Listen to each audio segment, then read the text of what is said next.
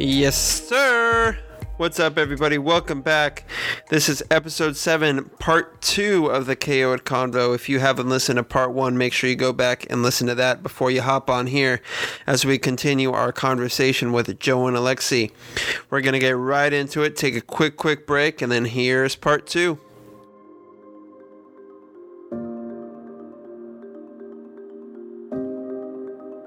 There's always been a huge problem. Well, not really, I would say a problem, but of people not really reading an article and taking in the whole article and looking at your sources and things of that nature, which is why this is kind of like a good transition into covering an election cycle where misinformation and everything is everywhere. And Aleksei, I know you were covering down in Hocking County which is normally a conservative county. Joe was obviously up here in Columbus, but just real quick, both of you, if you could just go into what it was like covering this kind of election cycle, especially versus the last election cycle. When you have a president who has for 4 years obviously been doing his thing, where in 2016 it wasn't as apparent and people were like, oh, this guy's actually like saying this stuff about anything. So Aleksei, I'll just start with you on that. What was it like covering an election of this magnitude? Well, I'll tell you what, first and foremost, Trump definitely had a presence way before the full presidential election really kicked off, right? When we finally got to see like everyone that was going to be involved and who we were going to pick on at least on the Democratic side. But I'll take you back to one of the first big stories that I covered, and it was in Lancaster. I covered Vice President Mike Pence coming to a Magna groundbreaking event. Magna Corporation is this company that makes interior parts for cars, and they are based in Ontario, Canada. They are at the time, I don't know if this is happening. At the time also, I was working for the Perry County Tribune, so I never followed this story up. But because of the Mexico-Canada agreement, this company was able to properly finance and distribute resources to come to Ohio and to build a new facility, which was going to bring somewhere between like 300, 400 jobs. I covered that event. I got to be 5 feet away from, this was before COVID, so I was able to be 5 feet away from the vice president at the time. And there's just this overwhelming sense of pride for Republicans, I guess, that, and I'll tell you what, there were a few Republicans that I talked to, a few of them, that I've worked with, and a few out in the community that said that they weren't going to vote for Trump. And there's definitely a presence of Democratic pride as well. But when it comes to misinformation, I just wanted to make sure that everyone knew how to vote.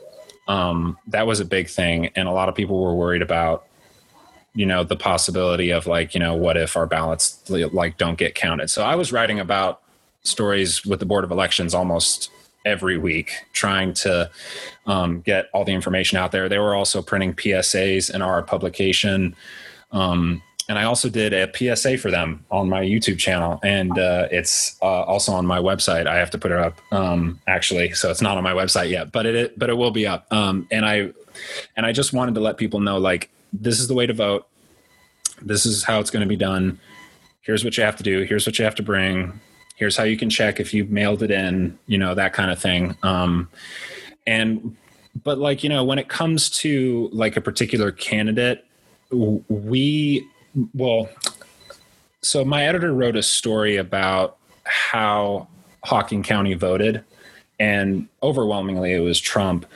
And we actually got a call from the Democratic Party of Hocking County, and they said that they weren't going to advertise with us anymore because they thought it was really one-sided. Really, we were just looking at which way people voted, and more people voted for, Trump. So there's a lot of touchy stuff that people don't want to read, but at the same time, I feel like that's us doing our job. But when it comes to particular candidates on the local level, before I moved from the Tribune to the Daily, I covered the arresting of Larry Householder. We actually got a call from the FBI that day that he was being arrested. And I'm going to incriminate myself right now. I broke so many like traffic laws going up there because we literally got the call at like 11, and his house in Glenford was like 30 minutes away from the office that I was staying at. But like his son, and the reason why I brought up Larry Householder, his son was running for county commissioner in this election. And I covered the candidate that was running against him, which was Frank Fondale. He's a Democrat. I believe Derek Householder won the election for the county commissioner seat. It was Jim O'Brien's position. And I like that.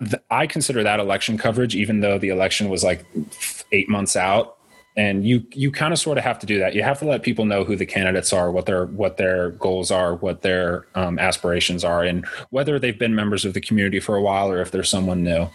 You have to let people know who they are. And the trouble that I ran into, especially when it came to covering the particular candidates with Householder, since I've been covering Larry's, call it what you want, demise, situation, whichever way, I had to cover his son, who was running for county commissioner. And when you look at his records, if you pull them from the Perry County Board of Elections, you'll see that he got $42,000 from interest groups.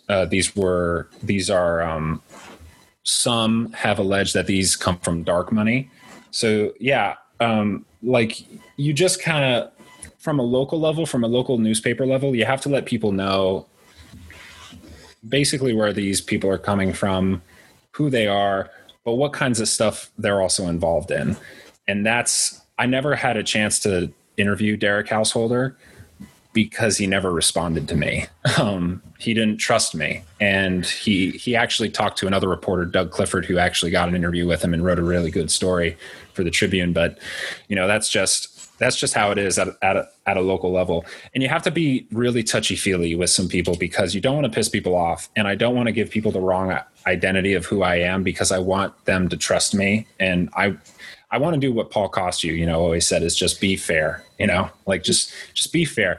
Like if you don't agree with them, like that's all fine and dandy. You can do that in your own personal time, but just give them a voice. And if people don't agree with them, let the public decide, Yeah.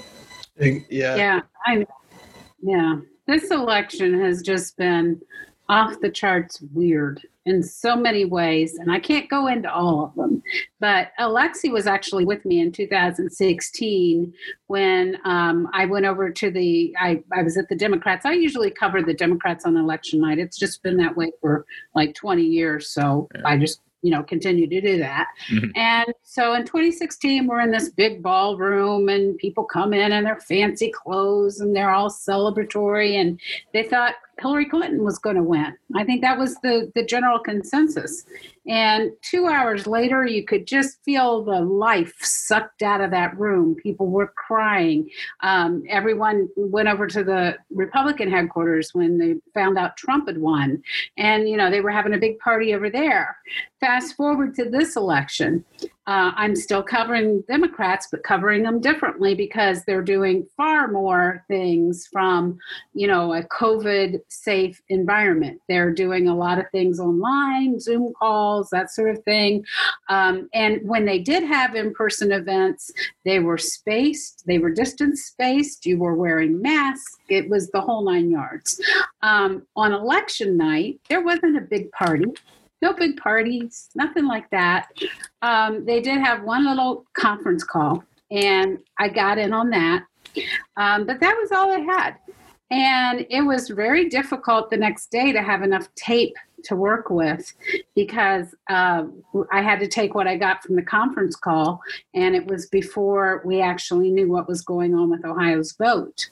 Yeah. So, it was just a very strange situation because normally if I would have been at one of their parties and I wasn't getting what I needed, I would have found someone. There would have been someone there, another person in the party, attendees. I would have found color. I would have found all kinds of things to put in there. And when you're doing it this way, in a COVID safe way, you're kind of at the mercy of what you can come up with.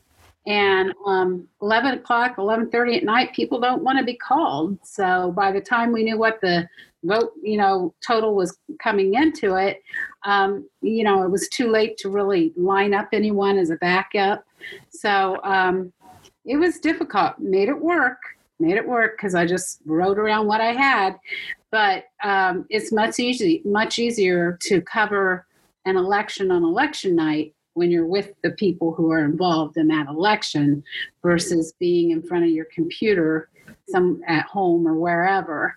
But that being said, I was very grateful, extremely grateful that I didn't have to go out and be in an unsafe environment to cover. And I know a lot of my colleagues who are in the press, they would go to events where people wouldn't be wearing masks, where they would be in close corners, where people would be, doing things that were very COVID unsafe.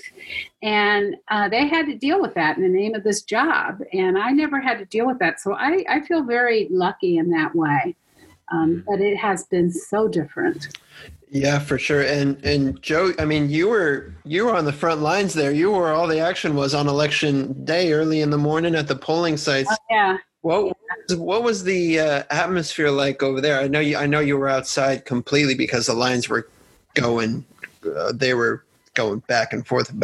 But overall, as a consensus, what was the atmosphere like at the polling sites you went to? Well, I covered the early voting where people voted in person at their board of elections. And it was really strange because I would go down to Franklin County in Columbus and there would be these huge long lines and they'd actually snake in a big loop, because you couldn't even line people up in a straight line or they'd be off the property. And so, people were waiting 3-4 hours to vote down in Franklin County at their early vote center. And I wanted to compare that with Delaware County, where I live, to get a feel for how there's a debate in Ohio about how to conduct elections. And one of the things that they've been looking at is trying to make things equal. So we have like one drop box per county. We have one early voting site per county, okay? In Franklin County, that's a 3 to 4 hour wait. In Delaware County, I never had to wait. I would go in there and you could walk right in. There was no line, and it was very easy. It's just so different, when you've got a county that's got more than 1 million people in it, and then you've got another county over here that has maybe 150,000 in it, and you have the same resources. It's not equal. But on paper, everyone has their own Board of Elections early vote site, and they have their one drop box. There was a big argument about that, legal battles, 2 court suits over that, and ended up still with one drop box on election day. So anyway, the early vote, that's what the early vote looked like. You could see this difference. Then on the day of the election, again, we were going out, and I didn't go to the Franklin County sites. I had one of my colleagues went to the Franklin County sites, and again, they were busy. They had people lined up, that sort of thing, and they also had all kinds of computer problems in Franklin County. And up in Delaware County, I was walking around, outside these polling places, and, it was just, there were people coming in and going, but they weren't standing in line and they weren't waiting. And, so I think we showed in our reporting the difference in the counties and the reason why maybe it's a good thing to look per capita at, when you're making these decisions versus, making one size fits all, because they're not all the same. That being said, the Republican legislature has, and we've had a Republican legislature for a long, long time. It's been 10 years. But they have had the chance to make these, to add drop boxes. They've had the chance to allow multiple voting sites per county. And they have decided not to. So this is a conscious decision not to allow that. And I think going forward, now that we've seen the outcome of the election, the Republicans were overwhelmingly reelected in Ohio. And I don't know that they really have any impetus to change things, even though we've seen the difference in this. So it might end up being that we see court cases, because a lot of times when you can't get the legislature to do something, lawmakers will go around the legislature and go to court. And I think that it's very possible that at some point in the future, we're going to see more court cases involving this whole issue of what is really equal in terms of voting. Mm-hmm. Yeah. I mean, I do agree that, like, I think it's also really good to know there's like a lot of great things that you said. And one thing that I wanted to add is that in this, presidential election, Ohio, for the first time in a while, I don't know how many years, didn't decide who the president was going to be. Yeah. And I think that also, shows some myths that maybe we already thought were going to happen, like Ohio was going to pick the president, but that didn't happen. Mm-hmm. And so, yeah, like, I do agree. And one of the things I wanted to say was I voted on election day here in Franklin County, and I voted at this church just 7 minutes down the road from me. I stood in line for like maybe an hour and a half, maybe 2 hours. And that was in the morning. And I had to cover the election at night, which I thought we were going to find out by the end. But yeah. I didn't account for all the mail-in ballots that Pennsylvania, for some reason, didn't want to count on the night of election. But they weren't allowed to, actually. Well, they didn't have the workforce. That's what I read. Well, there was also a provision that was brought before the Republican legislature that would have allowed them to go ahead and process the ballots during the day. That's what Ohio does. When Ohio gets a mail-in ballot, they go ahead and they check the signature. They check to make sure all the information's there. They check to see if the envelope was correct. And then when they determine that all that's right, they process it. And not tabulate it, but they process it. They set it aside. They feed it into the machine, and it's there, okay, and it's done.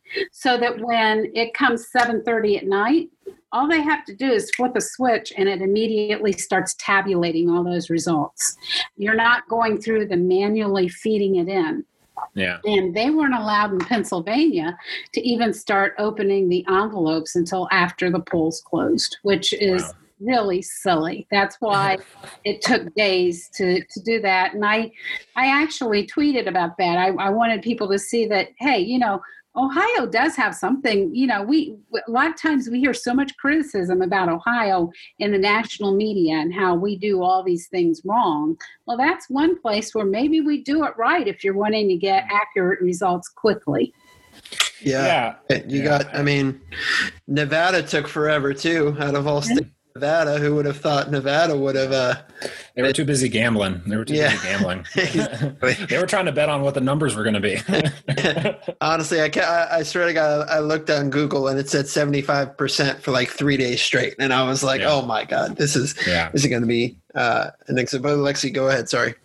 Oh, no, I was just going to say that, Frank LaRose, there were a few things that I questioned him on in terms of like, was this the best way to handle this? But at the same time, Ohio does have some innovations when it comes to voting, what Joe just mentioned before, and the ability to, I think Ohio has a really robust system of voting. It's way different than New York when I first voted when I was 18.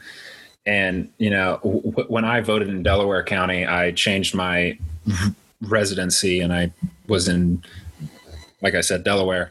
I went there and I just wrote my signature out. They just said, hey, just write your signature. They checked it and they said that it didn't look like the original signature that I wrote. And like they like tried to like say like, oh, do you have 2 pieces of mail with you? So I had to go back to my apartment, come back. And so there's like a robust like system, and like people do take their jobs really seriously. Republicans and Democrats, like they both take that job for the BOEs really seriously. And for people that criticize, I don't know if this hasn't happened in Hocking County, and I don't know if this has happened in Ohio at all, but the people that are criticizing the ethical value of people who work at the Board of Elections not doing their jobs properly, I would tell them to just talk to them on like not an election year and see what like those people are like, because they sacrifice a lot just for, I think that they're true patriots really, because that's what this country is about. It's about democracy and letting your voices be heard. And I think the people that support other people's endeavors to do that is very patriotic. So yeah, I do too. I agree with that. Yeah. So going completely off topic, kind of ending on a sad note here, because Aleksei did bring it up because I forgot it. But someone who's all about the facts, Alex Trebek did pass away recently, and saw his executive producer post a video on how somber he was and things of that nature. I mean, just rest in peace. I mean, he was an all-time great host without a shadow of a doubt. Mm-hmm. Well, I think that this year has just been really crappy to our idols, really. Bilbo Baggins, the original Bilbo Baggins, he passed away. Kobe obviously passed away. There was just so much in this year. We've lost so many great minds and so many great people, and that adds to the feeling that we're all experiencing. And I think if you can comfortably say that you have lived your best life in 2020, I want to see what the rest of your years look like, because this year's just been, like it's just bad news, right? Like one right after the other. We had killer bees coming at one point. Whatever happened to those? And I think that also happened in like the early 2000s. People were worried about Africanized bees. It always comes up. People are worried about insects invading the United States. They're already here. But anyway, like this entire year, and one of the things that I wanted to bring up, adding on to how troubling it is for me to cover stuff at a local level. I don't write about the planes that land. That's a thing that TC always said in, Journalism 110.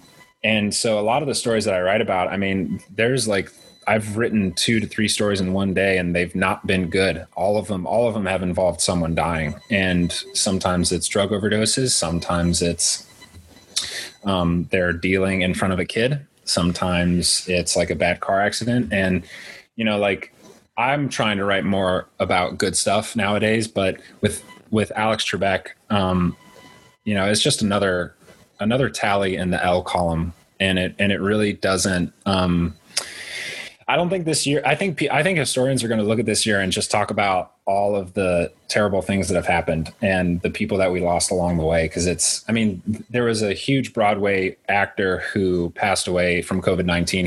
He was not elderly. He was like in his 40s. Mm-hmm. And people were just distraught. My mom was distraught. She works on Broadway and off Broadway, but she knew him personally. And like, there's just so much that adds to this overwhelming despair that we're all experiencing, and drug overdoses and suicides have gone up. So I hope that, people find a way to take care of themselves. I think this is a year of taking care of yourself and taking care of those around you as well. Tell people that you love them, Yeah, and I think when you mentioned actors, and immediately thought of Chadwick Boseman too. Why did I forget Black Panther? Yeah, I remember him posting a video, and his face was super skinny, and everyone was like, "Oh my God, he looks terrible. What's going on with him?" All this stuff, and deep down, So back to your point, yeah, definitely check in on your friends, check in on your family. The people that look the strongest on the outside could also be the most vulnerable on the inside. So, and it's never too late to ask for help. With today's day and age and technology, there's plenty of ways that you don't even have to leave your home. And I know that with depression, a lot of people feel like that they can't like leave their home because it's so comfortable, and going outside just really just creates a lot of anxiety. But BetterHelp.com, I've used it. I'm still using it. I think that's a great tool for people. I hope that they'll give me a sponsorship one day because I use their service. But I think that you do need to take care of yourself. And with Chadwick Boseman, what was really interesting about that was that his PR team really hid the fact that he was sick. Like they played it off as him getting ready for another role. Meanwhile, we didn't know he was dying from cancer. So it just made that whole story even more gut-wrenching, in my opinion. Yeah. We've lost personal friends. Roger's brother was sick with COVID. We've lost friends with cancer and COVID this year, and it's been difficult, And even the people who've recovered from COVID, it's not the same. It's not the flu. Anyone who tells you it's the flu, they're full of crap. Yeah. This has been a tough year for everyone. I think you're hard pressed to find anyone that doesn't have something they can point to that, really bummed them out. It really has them down. So I'm hoping that as we go into next year, hopefully things will get better. We're seeing signs already that there might be a vaccine. Maybe in 2 or 3 months, we can go get a couple of shots and we'll be ready to go out and do what we used to do and hang out and, whatever. I'm so hopeful for that because I really would love to see us get back to normal. But at the same time, I'm kind of grateful because I think that we have learned a lot and we've come a long way. And I don't think we're ever going to look at some things the same again. And sometimes you just need that, Yeah, exactly. Well, Joe Ingles and Aleksei, gosh, it's so great seeing your faces again. And great to talk to you. And great to be here and great to have another platform to speak on, follow my podcast. Don't worry, Aleksei. I'll put it in the outro for you. I gotcha. But yeah, thank you both for coming on the Chaotic Convo today. I really appreciate it. Thank you for having me. Hey, thanks again for tuning in today. I hope you enjoyed both parts of Joe and Aleksei's appearance on the Chaotic Convo. If you want to find out more about them, you can look Joe up on Twitter and follow her journalistic journey at Joe Ingles. All lowercase, no space. And Aleksei actually does have his own podcast. It's called So About Last Week with Aleksei Pavloff. I've actually had the honor of being a guest on that podcast. So definitely go check that out. It's on SoundCloud. Hope you have a great rest of your day wherever you may be listening from. And I'll see you on the next episode. Immersive music, take us home.